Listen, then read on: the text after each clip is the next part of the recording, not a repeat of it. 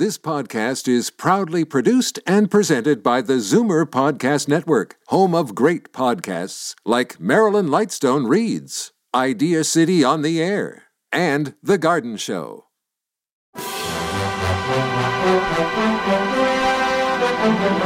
It's Zoomer Radio's Theater of the Mind with Frank Proctor. Open your mind as we fill your head with amazing thrills, chills, and laughs. Theater of the Mind. The best love programs from radio's golden age. Only on Zoomer Radio. Now, here is your master storyteller, Frank Proctor. Well, thank you, and welcome to the show. Our first program tonight is a Sherlock Holmes story. All of these radio shows were based on the writings of Sir Arthur Conan Doyle, and of course he's best known for the detective fiction. Originally a physician, in 1887, he published A Study in Scarlet, the first of 4 novels about Holmes and Dr. Watson. In addition, he wrote over 50 short stories featuring the famous detective. The Sherlock Holmes stories are generally considered milestones in the field of crime invention. As a young doctor in 1882, Sir Arthur Conan Doyle joined former classmate George Budd as his partner at a medical practice in Plymouth. But the relationship proved difficult, and Doyle soon left to set up an independent practice. He arrived in Portsmouth in June of 1882 with less than £10, which would be about £900 in today's money, to his name, and he set up a medical practice. However, the practice was not successful. While waiting for patients, he returned to writing fiction. Doyle struggled to find a publisher for his work, but his first work featuring Sherlock Holmes and Dr. Watson, A Study in Scarlet, was finally taken by Ward Lock and Company, November of 1886, and gave Doyle £25. That would be £2,500 in today's money for all rights to the story. Holmes was partially modeled on his former university teacher, Joseph Bell. In 1892, in a letter to Bell, Doyle wrote, "It is most certainly to you that I owe Sherlock Holmes, round the center of deduction and inference and observation, which I have heard you inculcate. I have tried to build up a man." And Robert Louis Stevenson was able, even in faraway Samoa, to recognize the strong similarity between Joseph Bell and Sherlock Holmes. He wrote, "My compliments on your very ingenious and very interesting adventures of Sherlock Holmes. Can this be my old friend, Joe Bell?" Doyle's attitude toward his most famous creation was sort of ambivalent, really. In November of 1891, he wrote to his mother, "I think of slaying Holmes and winding him up for good and all. He takes my mind from better things." His mother responded, "You won't, you can't, you mustn't." In an attempt to deflect publishers' demands for more Holmes stories, he raised his price to a level indicated to discourage them, but found they were willing to pay exactly what he was asking for. As a result, he became one of the best-paid authors of his time. So let's go tonight as his old friend Dr. Watson recounts another tale, this one entitled Submarine Caves. Petri Wine brings you Basil Rathbone and Nigel Bruce in the new adventures of Sherlock Holmes.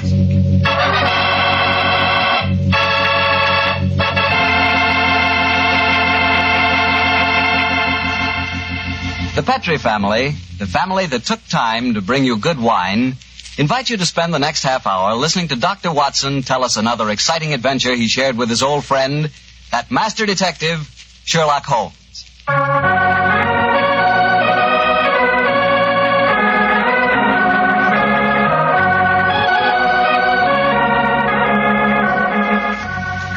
And now I know our good friend Dr. Watson's expecting us. Let's go in and join him. Come in. Good evening, Doctor. Good evening, Mr. Bartow. Say, how are you feeling, Doctor? All over that attack of flu you had? I'm feeling very much better, thank you, my boy. I'm still a little weak. We old fossils take much longer to get over that sort of thing than you young fellows. Well, you take good care of yourself, Doctor. You've got a lot of friends, you know. Oh, I'm very glad to hear that. Thank you, Mr. Bartow. And now settle yourself down, and I'll get on with tonight's new Sherlock Holmes adventure. Where did it take place? You may not be familiar with the names of Jersey, Guernsey, Alderney, and Sark, but those are the 4 principal islands that make up the group known as the Channel Islands. Oh, yes, Doctor, I have heard of them.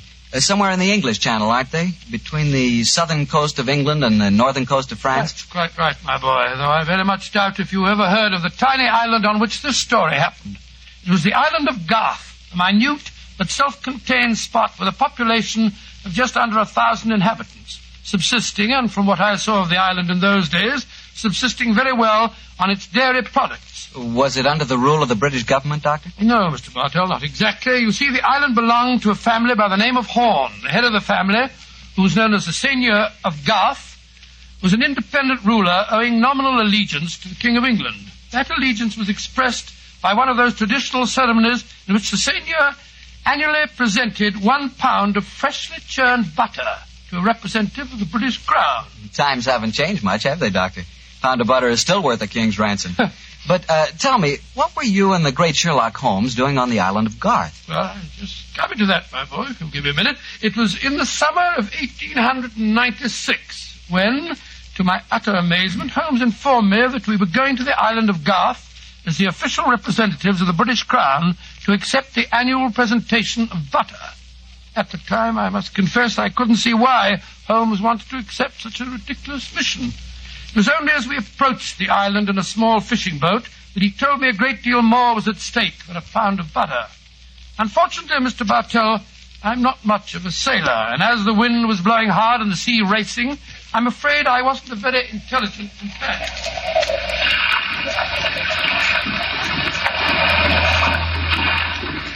Cheer up, Watson. We'll soon be there. I hope so. I feel wretched, Holmes. I must say the whole trip seems utterly ridiculous to me. Plunging and bobbing about in a little boat in a raging torrent just because somebody wants to give somebody else a pound of butter. Dear old Watson, you don't really think our mission is so innocuous, do you? Then why are we going to the island of Garth? We're going to the island of Garth at the express wish of its present ruler, Martha Horn. Martha Horn? I never heard of her. She's an extremely spirited old lady, and the only woman who dared tell a certain resident of Windsor Castle that she looked devilishly dowdy for an empress. Great Scott, you mean that... I mean, Watson, that Martha Horn's behests are not lightly disregarded. Obviously, she wishes to see me urgently. Also, my brother Mycroft put pressure on me. He reminded me that a visit to Garth might be closely allied to this emerald tie pin I wear. Of course, you recall the origin of this pin? Well, naturally. That lady at Windsor Castle gave it to you after our little trouble last year over those stolen plans for the Bruce Partington submarine. Exactly, my dear fellow. But remember that the spy Oberstein had put those plans up for auction in all the naval centers of Europe. Some hint of their nature must have leaked out. It's even possible that other powers may be able by now to duplicate the pride of our submarine fleet. And whoever controls the channel, Watson, controls England. Well, they're dropping anchor, and yet we're still a quarter of a mile out from the island. Why do you think they're doing that? Here comes the skipper. He'll tell us. Here is as close to the island as we may approach, monsieur. We have already sent signals. A smaller boat is putting out for you. It will be here in a little while. Thank you. A smaller boat? Good Lord. Holmes, you were hinting at the naval significance of the island of Garth. Yes, old chap, I was. Well, what good would it be as a port if even a small boat like this can only come within half a mile of it? For a surface vessel, no. But we were speaking of submarines. Garth, I learned from the encyclopedia, boasts a magnificent interior cavern accessible only through underwater channels. Great Scott, an ideal natural harbor and dry dock for a submarine fleet. Precisely. And on the control of the island of Garth, Watson, may well rest the fate of the British Isles. Now, old chap, perhaps you see why Mycroft was so anxious for us to collect a pound of butter.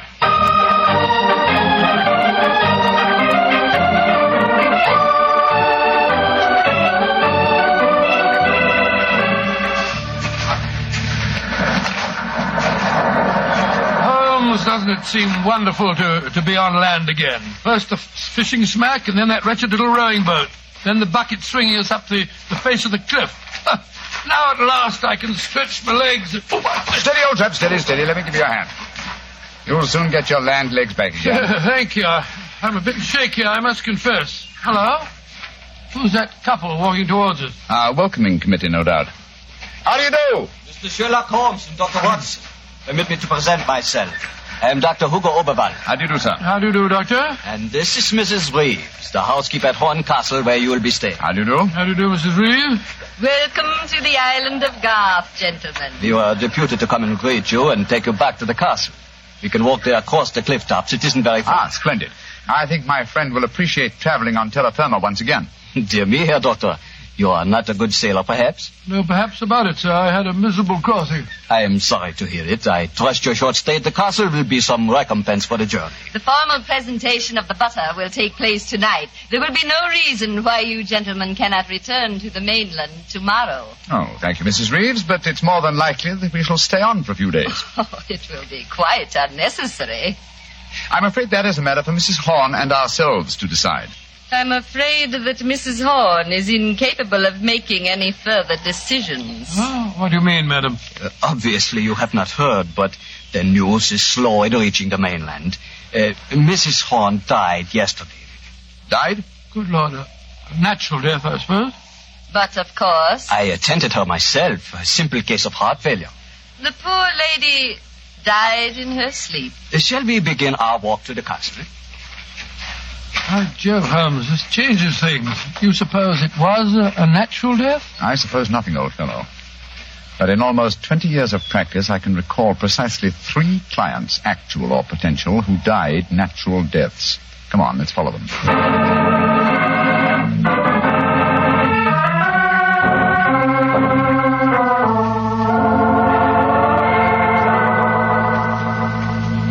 Mr. Sherlock Holmes, Dr. Watson, this is Mr. Christopher Horn, grandson of Mrs. Horn and the new ruler of Garth. How do you do? Hello. Did you, sir? Jolly nice of you fellows to come over here.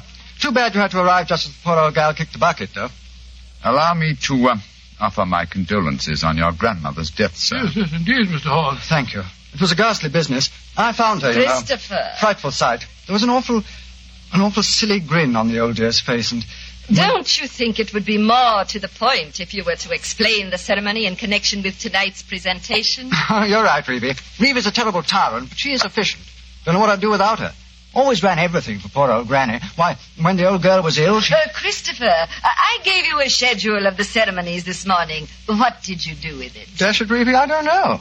Must have lost it. And I have my own copy in the study. I swear I don't know what I'd do without you. Excuse us a moment, gentlemen. I'll be back in a jiffy. Holmes, what in thunder's going on here? That boy's completely under the thumb of Mrs. Reeves. He was trying to tell us something, but that frightful woman kept changing the subject. He spoke of an awful, silly grin on the dead woman's face. Didn't that suggest something to you? By Jove, that's one of the characteristic symptoms of strychnine poisoning. Exactly, old fellow. And perhaps he was going on to mention the equally characteristic arching of the body. We've got to get Mr. Horn to ourselves for a little while, and you've got to examine the body of the dead woman. And it's going to be difficult. Is that a balcony outside the window? Yes, it is. Come along. Let's see what it leads to.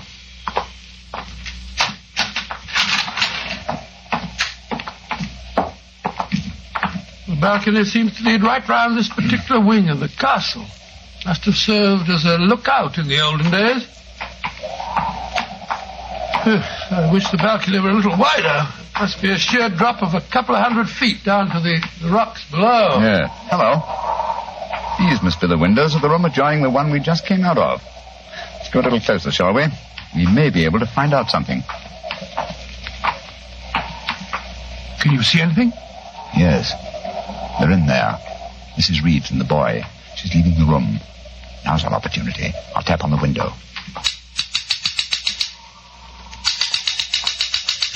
He's seen us. He's coming to open it. What are you two doing out there? Admiring the view? Yes, my boy, it's quite beautiful. Mr. Horn. Yes, Mr. Holmes. I was a great admirer of your grandmother.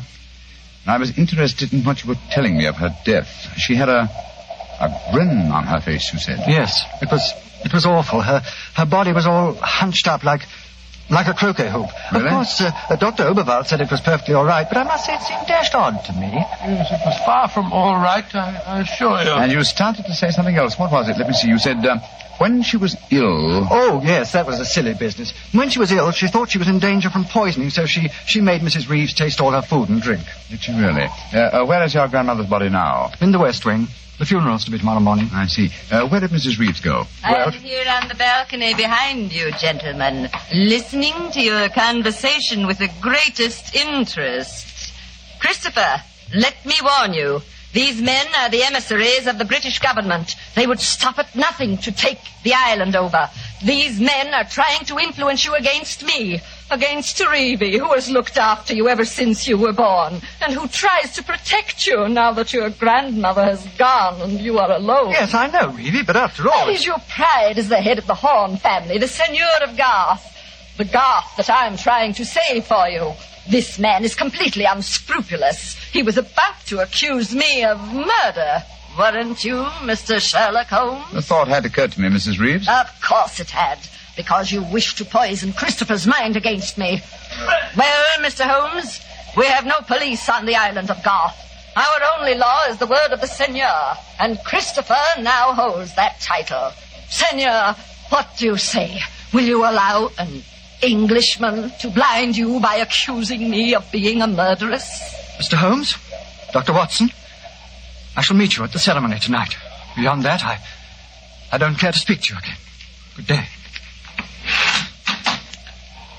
A shame to spoil your plans, isn't it, Mr. Holmes? Well, on the soul. Magnificent, Watson. Magnificent. A murderess who seeks to defeat me by accusing herself. Superb. It's a new game, my dear fellow, and one that must be played to a finish.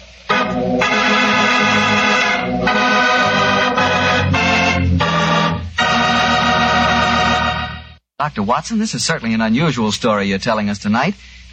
What happened after Mrs. Reeves left you and Sherlock Holmes standing on the balcony? We retired to our rooms and had a quiet and lonely lunch. Though the great man said little, I could see that he was deeply excited and that his keen brain was evolving some plan that would enable us to solve the mystery of Mrs. Horne's death. After lunch, we started to descend the stairs leading to the main hall of Garth Castle. As we did so, Holmes said... Watson, we're in no danger ourselves.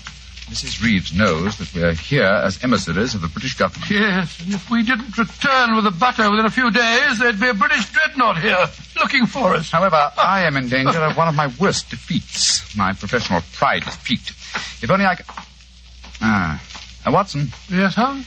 If at any time today I slip you a note, don't read it at once, but... Shh. Here comes Mrs. Reeves. Precisely, Watson. I entirely agree. If I do not make the test on Mrs. Horne's body within 24 hours of her death, it will be useless. I must make it by 3 o'clock this afternoon. Mr. Holmes. Oh, yes, Mrs. Reeves. I want to apologize for my behavior before lunch. I was intolerably rude. Oh, please, no.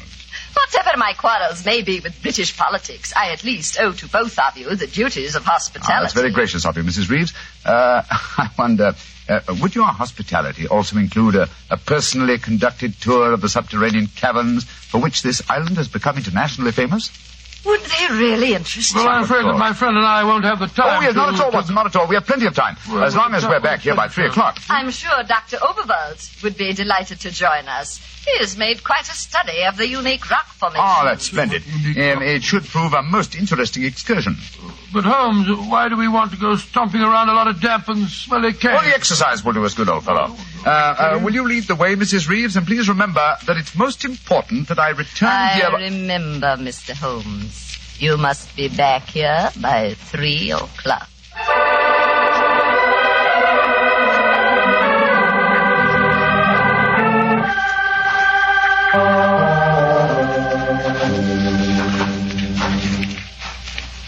A little further, Mr. Holmes, and we shall reach the giant cavern. Most interesting. Watson and Dr. Oberwald seem to have lagged behind us somewhat. They will be here in a moment.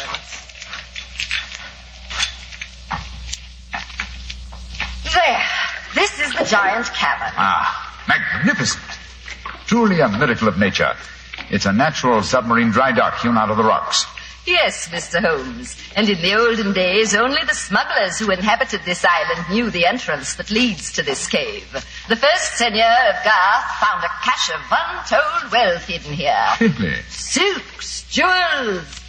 There are still the remains of some of the finest Calvados brandy stored among these rocks. Indeed. An incomparable drink. Would you care for some? It is our custom whenever visitors honor us with their presence to offer them a glass. I should be delighted. There is a natural shelf here in the rocks. Perfect hiding place. Here you are, Mr. Holmes. And here is a glass. This is a rare privilege. I imagine that very few people have been offered it. Only our most distinguished visitors, I assure you. This cabin is completely inaccessible from the outer sea, I presume. Completely. Unless, of course, ships could swim under the sea. Which, as you know as well as I, they can, Mrs. Reeves. Even outside the imaginings of Jules Verne. Indeed. Would you care to explore a little deeper? The others will be with us soon.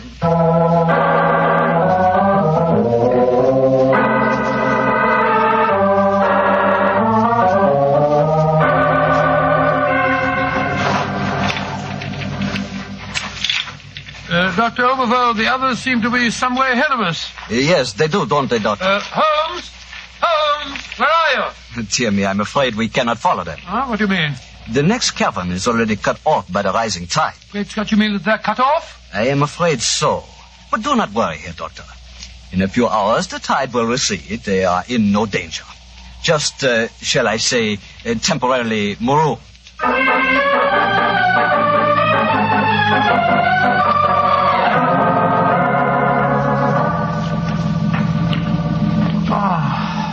I can't understand it. I'm getting confoundedly sleepy. I'm so sorry. I'm afraid that we stayed here longer than I intended. I fear that we are cut off by the tides. Cut off? For the tide? We're in no danger. In a few hours, we shall be able to return. But I'm afraid I cannot get you back at 3 o'clock, which was the time I promised. But it's vital. Absolutely vital that I get back. I'm so sleepy. But please, keep talking. I must keep awake.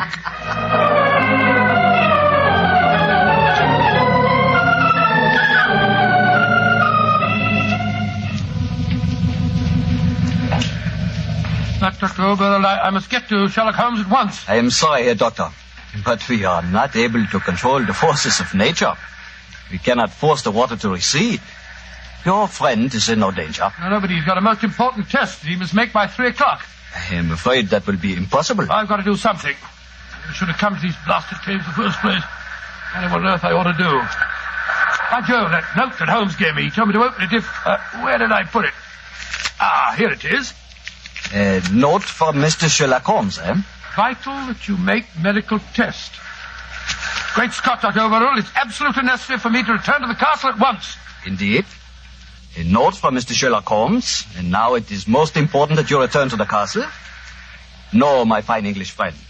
I am afraid I cannot allow you to. Oh, I don't know how you propose to stop me, sir. You see this revolver? And do you see this stick? I warn you, Herr Doctor. Oh, no, you don't. I'm sorry you can't hear me, Dr. Overveld, but when Sherlock Holmes gives me orders, I carry them out.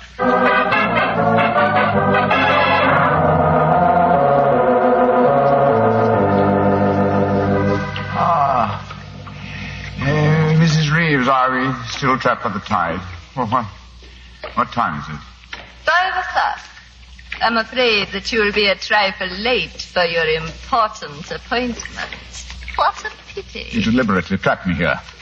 You drugged the brandy and kept me a prisoner. Did I? Now, why should I do that, Mr. Holmes? Because you're greedy for power.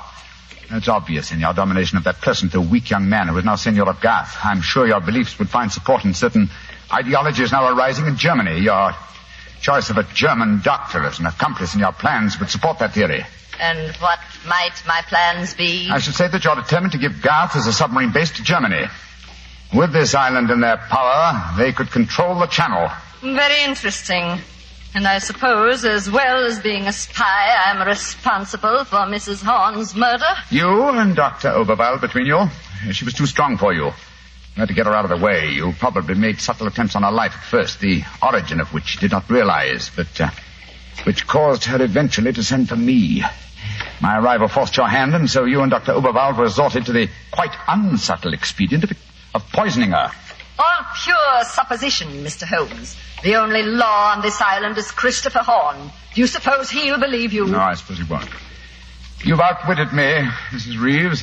I walked into your trap just as you intended me to. Then in that case, you may collect your pound of butter tonight and return to the mainland tomorrow. Mrs. Reeves, how much longer do we have to wait for the tide before we can make our way back to the castle? We can leave now. We could have left at any time. There's another secret entrance that is above the tide level.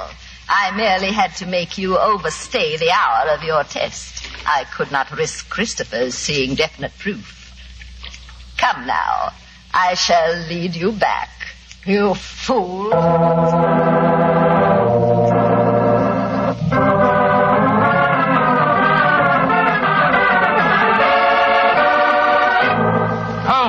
Holmes, where have you been all this time? Mind there, Watson. Did you open the note? Yes. Followed my instructions? Yes, it was, as you suspected. Thank heaven, old chap. Then now we can hoist her with our own petard. Shh. Here she comes. I'm glad to see, gentlemen, that you have assembled here in the seigneur's room. The ceremony of presenting the butter traditionally takes place here. As soon as Christopher arrives, we will explain our customs in this matter.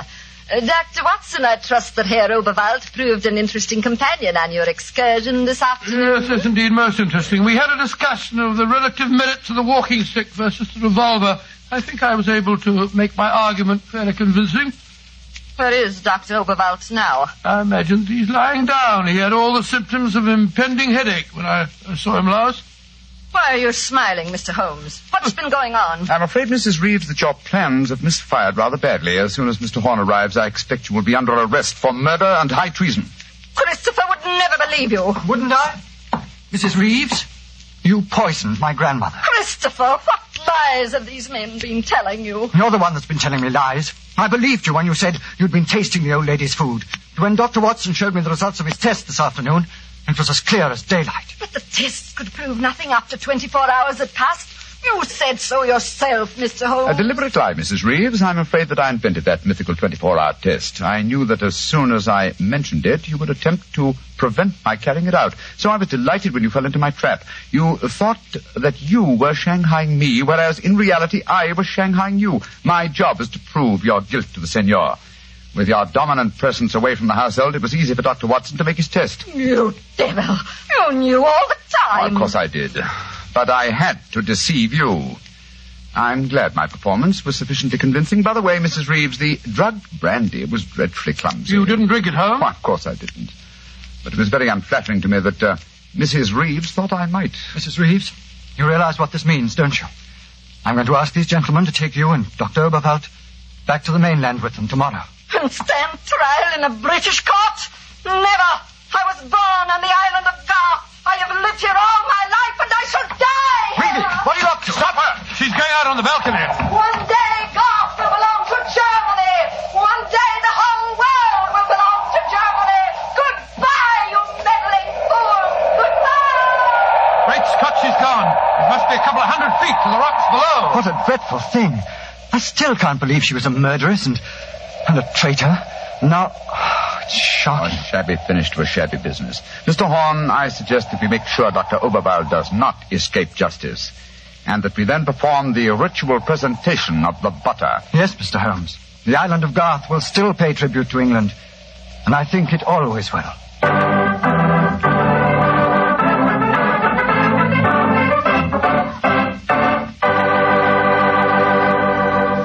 Well, Doctor, that was some story. So Germany didn't get the island of Garth after all. No, Mr. Bartell. In fact, in after years, the island proved to be an invaluable submarine base for England. Say, what about the pound of butter? Did Holmes get it? Oh, yes. But why are you so interested in the butter? Are you kidding? In our house, butter is our second most favorite topic of conversation. Your second most favorite? Well, what's your favorite topic of conversation? Remember, you asked me. Petri wine. Oh, as if I didn't know. Doctor, that Petri wine is something to really talk about. You know, the Petri family has been making wine for generations. Why, the art of making fine wine is their heritage, handed down from father to son, from father to son. Believe me, when it comes to turning luscious, sun-ripened California grapes into fragrant, delicious wine, the Petri family really knows how. And they're proud of their wine, too. That's why the name Petri on a bottle of wine really means something. It's the personal assurance of the Petri family that every drop of that wine is good wine. It ought to be, because Petri took time to bring you good wine. Well, Dr. Watson, what new Sherlock Holmes adventure do you have lined up for us next week? Next week, Mr. Bartell, I'm going to tell you a story that took place on the Sussex Downs many, many years ago. It concerns a young girl, a painter in watercolors, and a very wise old lady. I call it The Adventure of the Living Doll.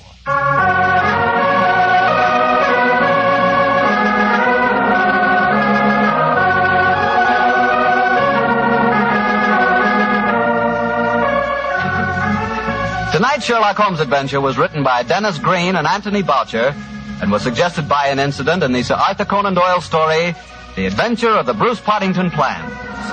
Music is by Dean Fossler.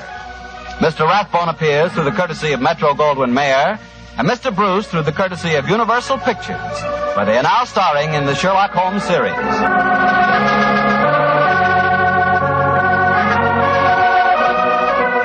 The Petri Wine Company of San Francisco, California, invite you to tune in again next week, same time, same station. Sherlock Holmes comes to you from our Hollywood studios.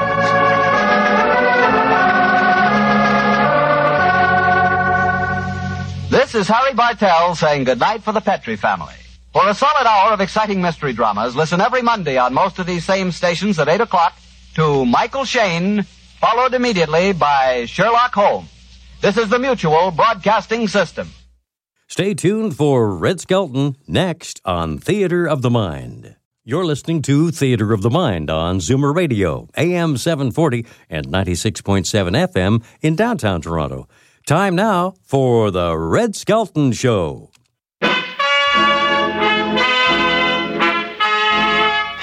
Prell brings you The Life of Riley.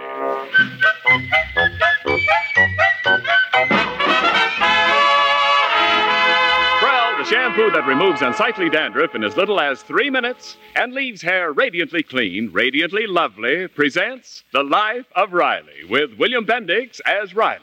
And a visit from your favorite, Red Skelton. A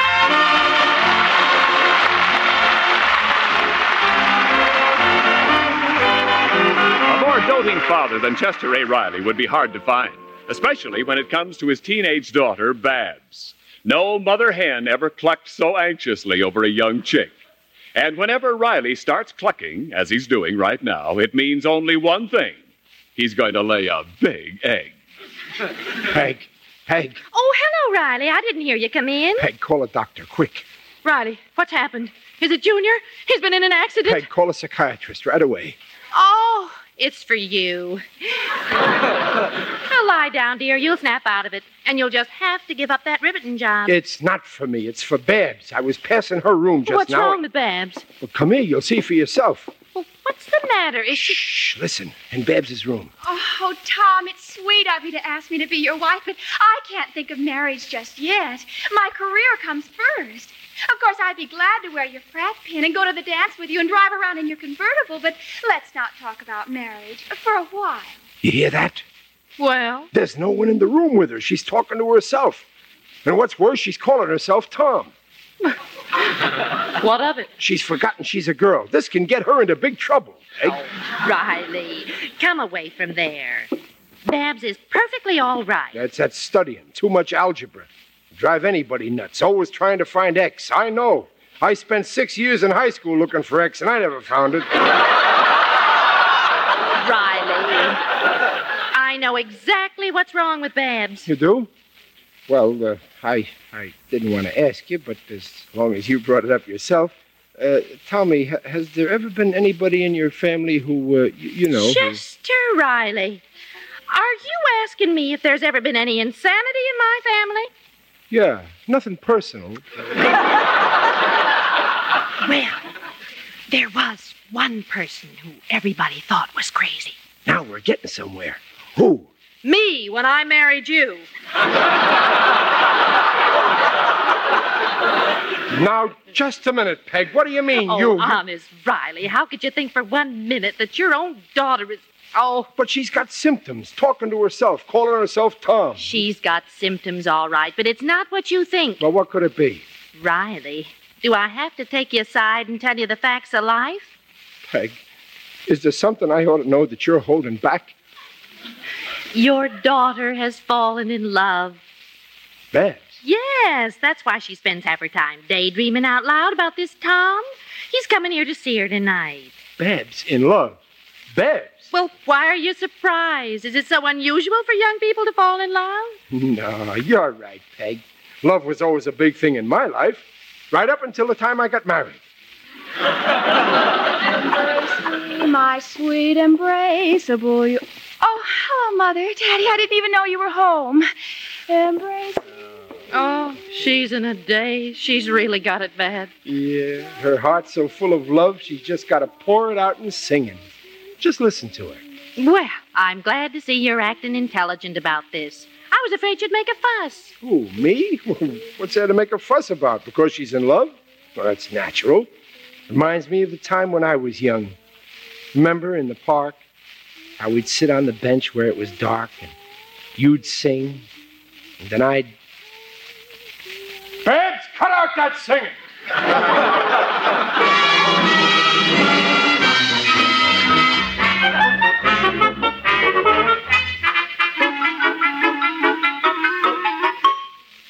Oh, Mother, it's almost 8. Tom will be here soon. Did you talk to Daddy? Well, not yet, Babs. Oh, but you promised. You know how Daddy is when a boy spends an evening here. Now, don't worry, dear. I'll get him to go to a movie. Peg! Oh, do it now, Mother, before Tom gets All here. right. Peg, you got a good book to loan me? I feel like staying in tonight and reading a book. I need some sleep. Dear, wouldn't you rather go to a movie? Yeah, okay, Dumpling. Well, here's 50 cents. Have a good time. Well, ain't you going? No, I think I'll stay in tonight. Oh. Well, I don't like to go alone. I'll stay in and keep company with you. Thank you, but I can do without you this evening. Well, hey, Babs, what are you all dressed up for? And who took the slipcovers off the couch? Riley. And look, cigarettes in the cigarette box. We expecting a visitor? Oh. Tonight's the night your new crush is coming. Well, now I gotta stay here and meet him. Oh, no, you mustn't. I mustn't? Oh, well, I mean... Oh, I get it. So that's why you're trying to push me out of the house. You're ashamed of me. Oh, I am not. You are so. You're afraid those fancy college friends of yours will think I ain't got culture. Well, it's time you learned you can't hide the truth.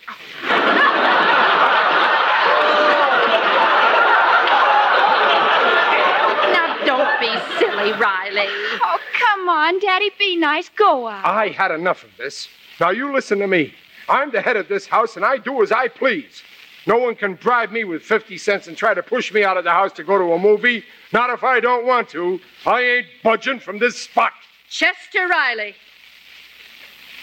Well, all right, but at least give me 10 cents for popcorn.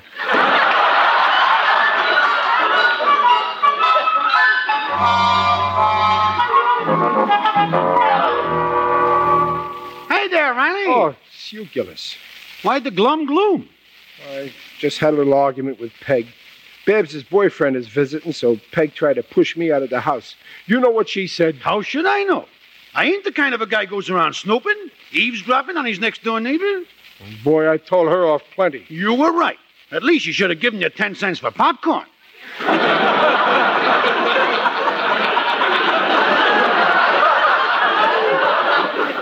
Gillis, you heard. Well, my radio went on the blink, and I couldn't get it faced to be ignorant, so instead I listened to you. Women, always trying to push you around. Yeah, you gotta stand up to them. Yeah, fight back. Don't let them get away with it. Gillis, you want to go to the movies with me? Riley, you ain't going to the movies and leave Babs in there with that college boy sitting on that couch. No, I don't care. If she's ashamed of me and don't want me around, I got my pride, you know. You think that's the reason she don't want you around? It's plain to see you ain't kept up with the modern American youth. What other reason could there be? Riley, do I have to take you aside and tell you the facts of life? No, Peg promised to tell me. Riley, think back 20 years to the time when we was boys in Brooklyn and we called on girls. You thinking? Yeah. Well, then... Don't rush me. I'm still thinking. Well, now you know. Gillis, you don't think... No, Babs is pretty sensible after all. If I was Babs's father, I'd play it safe. The minute this guy steps in the house, throw him out on his ear. Well, I can't do that. He may be a nice kid. Oh, yeah. Yeah, it wouldn't be polite. No. Yeah, hide in a closet somewhere and keep your eyes and ears open. Gillis, you want me to be a spy? Why not? According to the newspapers, everybody's doing it. Well, okay. After all, I'm only doing it for Babs' sake. It's my duty as a father. And you're a wonderful father, Riley.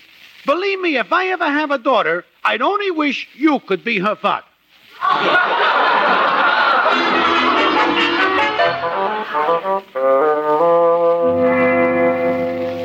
Hey, Riley, when is he getting here? We've been in this closet a half hour already. Well, he ought to be here any minute. It's getting stuffy. There ain't much oxygen in here. Oh. No, we'll have to save it. I'll breathe in and you breathe out. What do you mean, Dom? Shh. I hear something. It's them. What are they saying? I can't hear. Move over, Gillis. I want to peek through the keyhole. Yeah, wait a minute. This overcoat's falling down. Where? Okay. Oh, yeah. Now we'll see. Well, what do you see? Nothing yet. Oh, let me peek, Riley. I know from experience my eyeballs fit all your keyholes.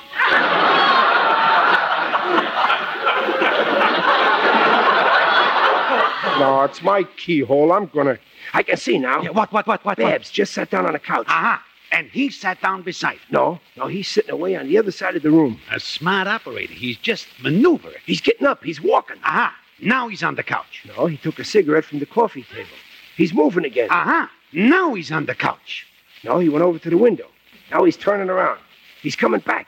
He's near the chair. He's past the chair. He's past the coffee table. He's up to the lamp. Aha. Now he's on the couch. Yeah. I told you so. Babs moved to the other side of the room. He's chasing her. No, she just got up to get some candy. She's coming back. She's sitting down on the couch? Yeah. Aha. But now he's getting up. What a dope. For this, he went to college? He went to the bookcase. He took out a book. Aha. Now he's going back to the couch. Now he's... The lights went out. I'm going in there. O'Reilly, wait. Don't... Put on the lights. Daddy, what are you doing in the closet? Mr. Riley. Don't you, Mr. Riley, me, you couch slouch. Put on the lights this minute. Riley, what on earth? He was hiding in the closet, Mother. That's lucky I was. They just put out the lights. Riley, the lights are on. Don't tell me. It's pitch black. There's an overcoat over your head.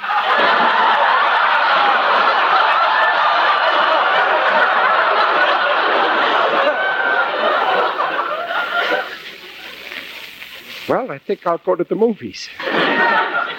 Good night, Babs. I'd better be going. Oh, must you, Tom? I'll see you sometime. Wait, Tom, don't. I really must. Good night. Well, Tom, what? Oh, Babsy, darling, don't cry. Yeah, Babsy, don't cry. It's no harm done. Get away from her. Please. How could you? Humiliating me like that. He was going to ask me to go to the dance, and now he'll never take me. But, Babsy... Don't talk to me. I never want to speak to you ever, ever, ever. Oh, Chester Riley, spying on your own daughter. You ought to be... I'll settle with you later. But, Peg... Don't talk to me. Babsy, darling. Gillis, where are you? I'm still in the closet.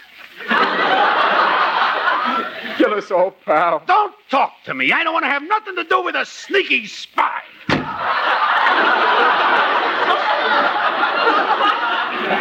What a revolting development this is.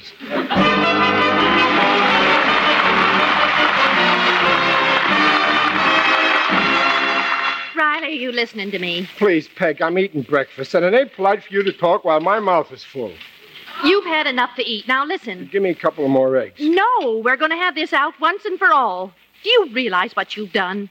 Give me another stack of wheat cakes. Oh, you just about broke Babs's heart, and all you can do is sit there and stuff yourself with wheat cakes. What possessed you to hide in that closet? How could you make such an idiot of yourself? Gillis helped me. Can I have some more coffee? Oh, I just don't understand you. Well, a father's got to look after his daughter. Not through keyholes. My father didn't spy on me when you called on me. Well, I bet he regrets it to this very day. Give me some more wheat cakes. Oh, the poor child was up half the night crying. But a lot you care. That ain't true. Believe me, I'm heartbroken about this. Right now, just thinking about it, I got a big lump in my throat. That's the wheat cakes. It ain't not, it's sediment.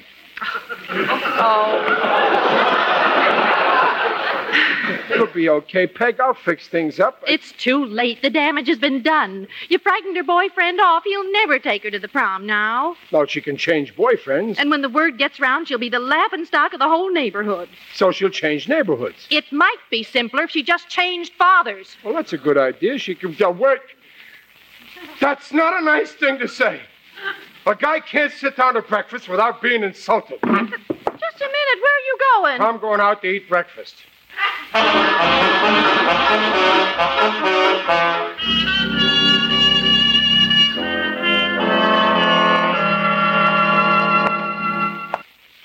Change fathers, she said. After all I'd done for him, now they want to change fathers. Well, that's what they think. I'd like to meet the guy who tried to take me away from them. How do you do, Riley? Well, Digger, it's you. It is I indeed. Digby Odell, the friendly undertaker. Greetings, Riley. You're looking fine. Very natural. Well, what are you doing around here, Digger? Oh, I'm on my way to the weekly meeting of the UEPGC. UEPGC? The Undertakers, Embalmers, and Pallbearers Glee Club. I'm going to sing that popular song from the hit parade. What's that? Put him in a box, tie it with a ribbon, and drop it. Digger, I'm in trouble. Oh, not again, Riley. No sooner do I pull you out of one hole than bingo, you're in another. One of these days you'll find yourself in a hole, and I'll let you stay put. Well, I can't help it, Digger. The trouble with me is I always let people down. That's my trouble, too.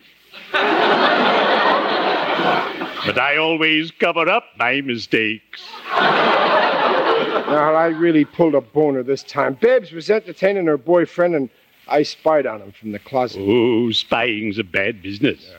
I remember I once suspected that one of my assistants was loafing on the job. So I hid in a box and spied on him. Did you nail him? No, he nailed me. Oh, I was mortified. Well, I was caught, too. Poor Babs. She's heartbroken. Now she's got no one to take her to the dance tonight. Riley, your problem is solved. I have just the boy for you. Yeah? Who? My wife's nephew. He's coming in from out of town today. Yeah, is he a nice boy? Well, I've never met the dear lad personally, but my wife comes from a fine family. Upstate farmers. The closer people are to the soil, the better I like them. Well, gee, he sounds okay. Will you send him over tonight for dinner? Indeed, I will. Oh, Digger, you're a real pal. I can always count on you. That makes us even. I'm counting on you. Now, if you'll excuse me. Oh, wait a minute, Digger. You didn't tell me your nephew's name. Oh, yes, it's Clem. Clem Cadiddle Harper. Well, cheerio. I'd better be shoveling off.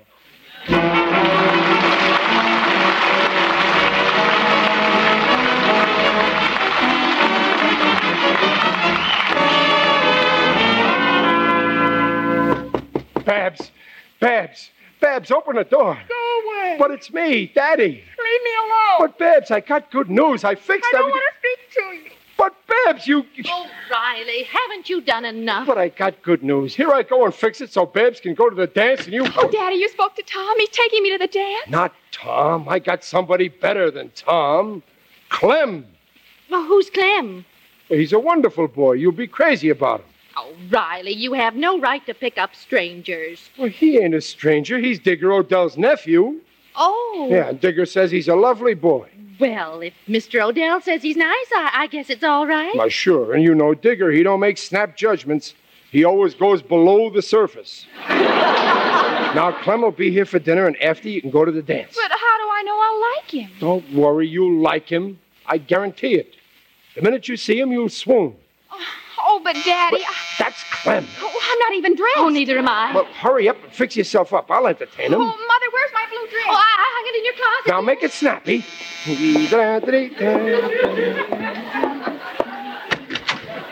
Well, here I am.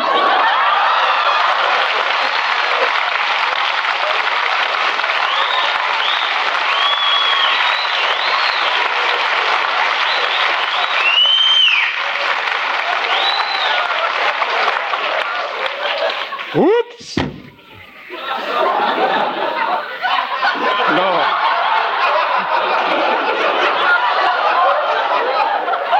No. No. No, I couldn't have seen it. I don't drink. Well, I'll open the door. Maybe it ain't there anymore. It's still here.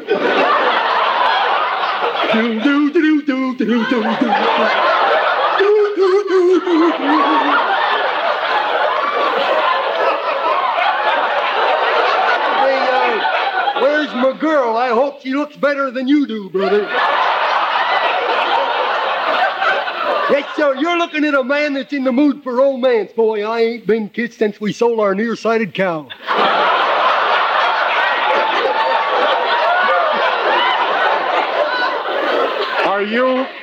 Are you Clem Cadiddle Hopper? Don't let my pointed head fool you. I ain't Woody the Woodpecker.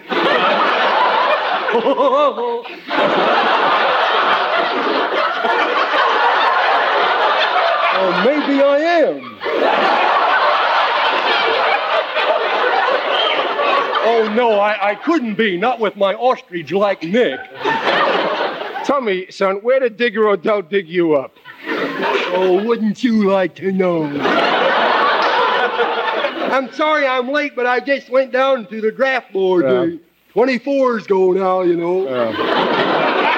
The first doctor examined and he said I was a moron. Well, I resented that. So I took it to a higher up. I demanded an IQ from 3 impartial psychiatrists. How did they finally classify you? Care to shake hands with an imbecile?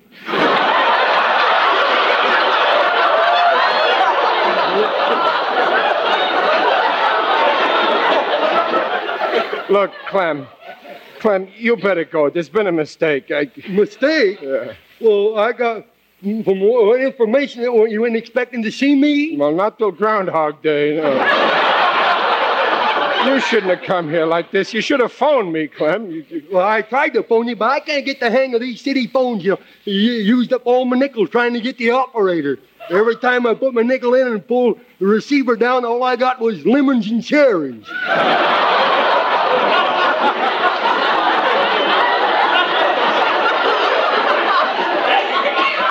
Compared to this guy, I'm Einstein. Well, where's my girl? Drag her in. I can't stand here puckered up all night, you know. This alum don't come cheap, you know. But, Clem, I told you there's a mistake. Well, let's get going, stupid. Who are you calling stupid? Don't flatter yourself. I was just talking to myself. Clem, look, you gotta go, please. I ain't budging, not till I see my girl. Oh, beat me with a licorice whip, I'm the candy kid.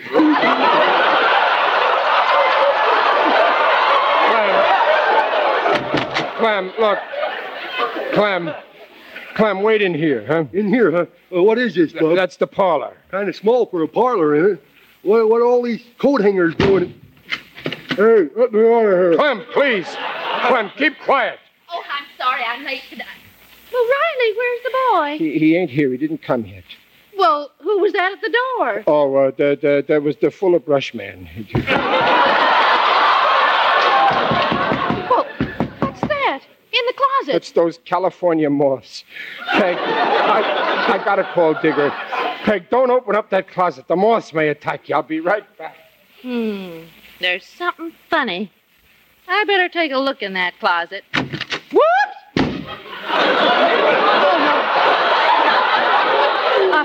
I couldn't have seen it. I don't drink. Well, it's about time, girlie.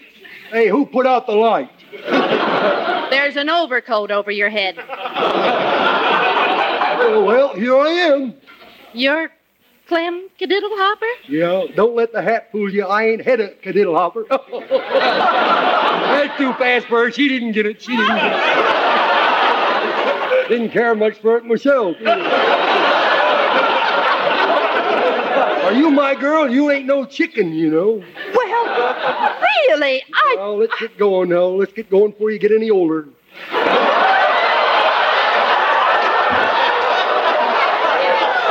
Come on, pucker up. Oh, well, I never. No, I never did either, but I'm going to tonight.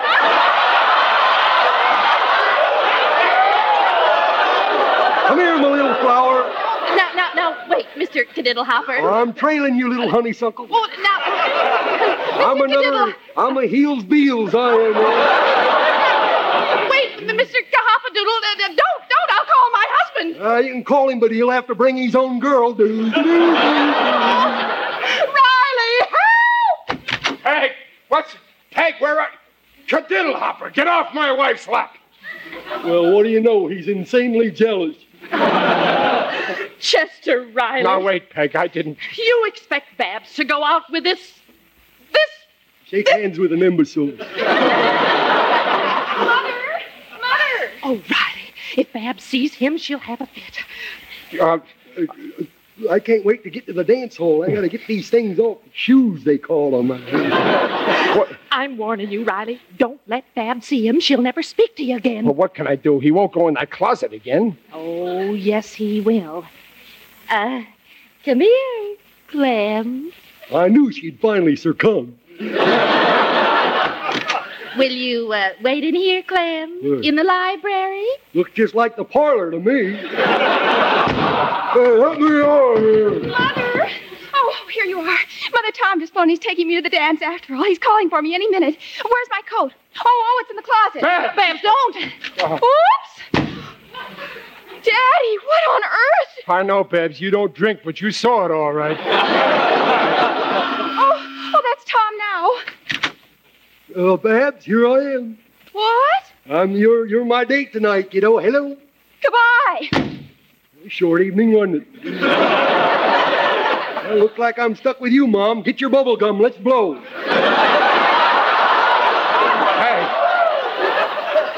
Peg, wait. Where are you going? If you think for 1 minute that I'm going to stay in the house with this... I'm still an imbecile. I'm in a rut. I'm going to a movie. What, Dumpling? You can entertain Mr. Cadiddlehopper. But, are you my date, brother? Nope, here I am. What a revolting development this is.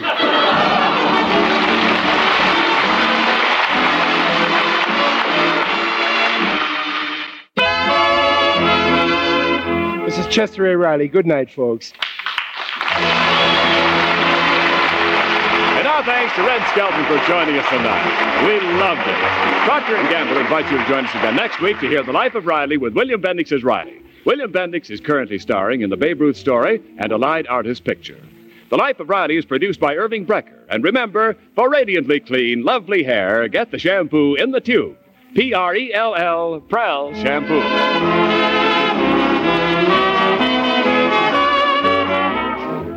Thank you for listening. Tomorrow night, it's My Favorite Husband, followed by Lights Out. Thanks to Joel Schoenwell for technical support. The executive producer for Theater of the Mind is Moses Neimer.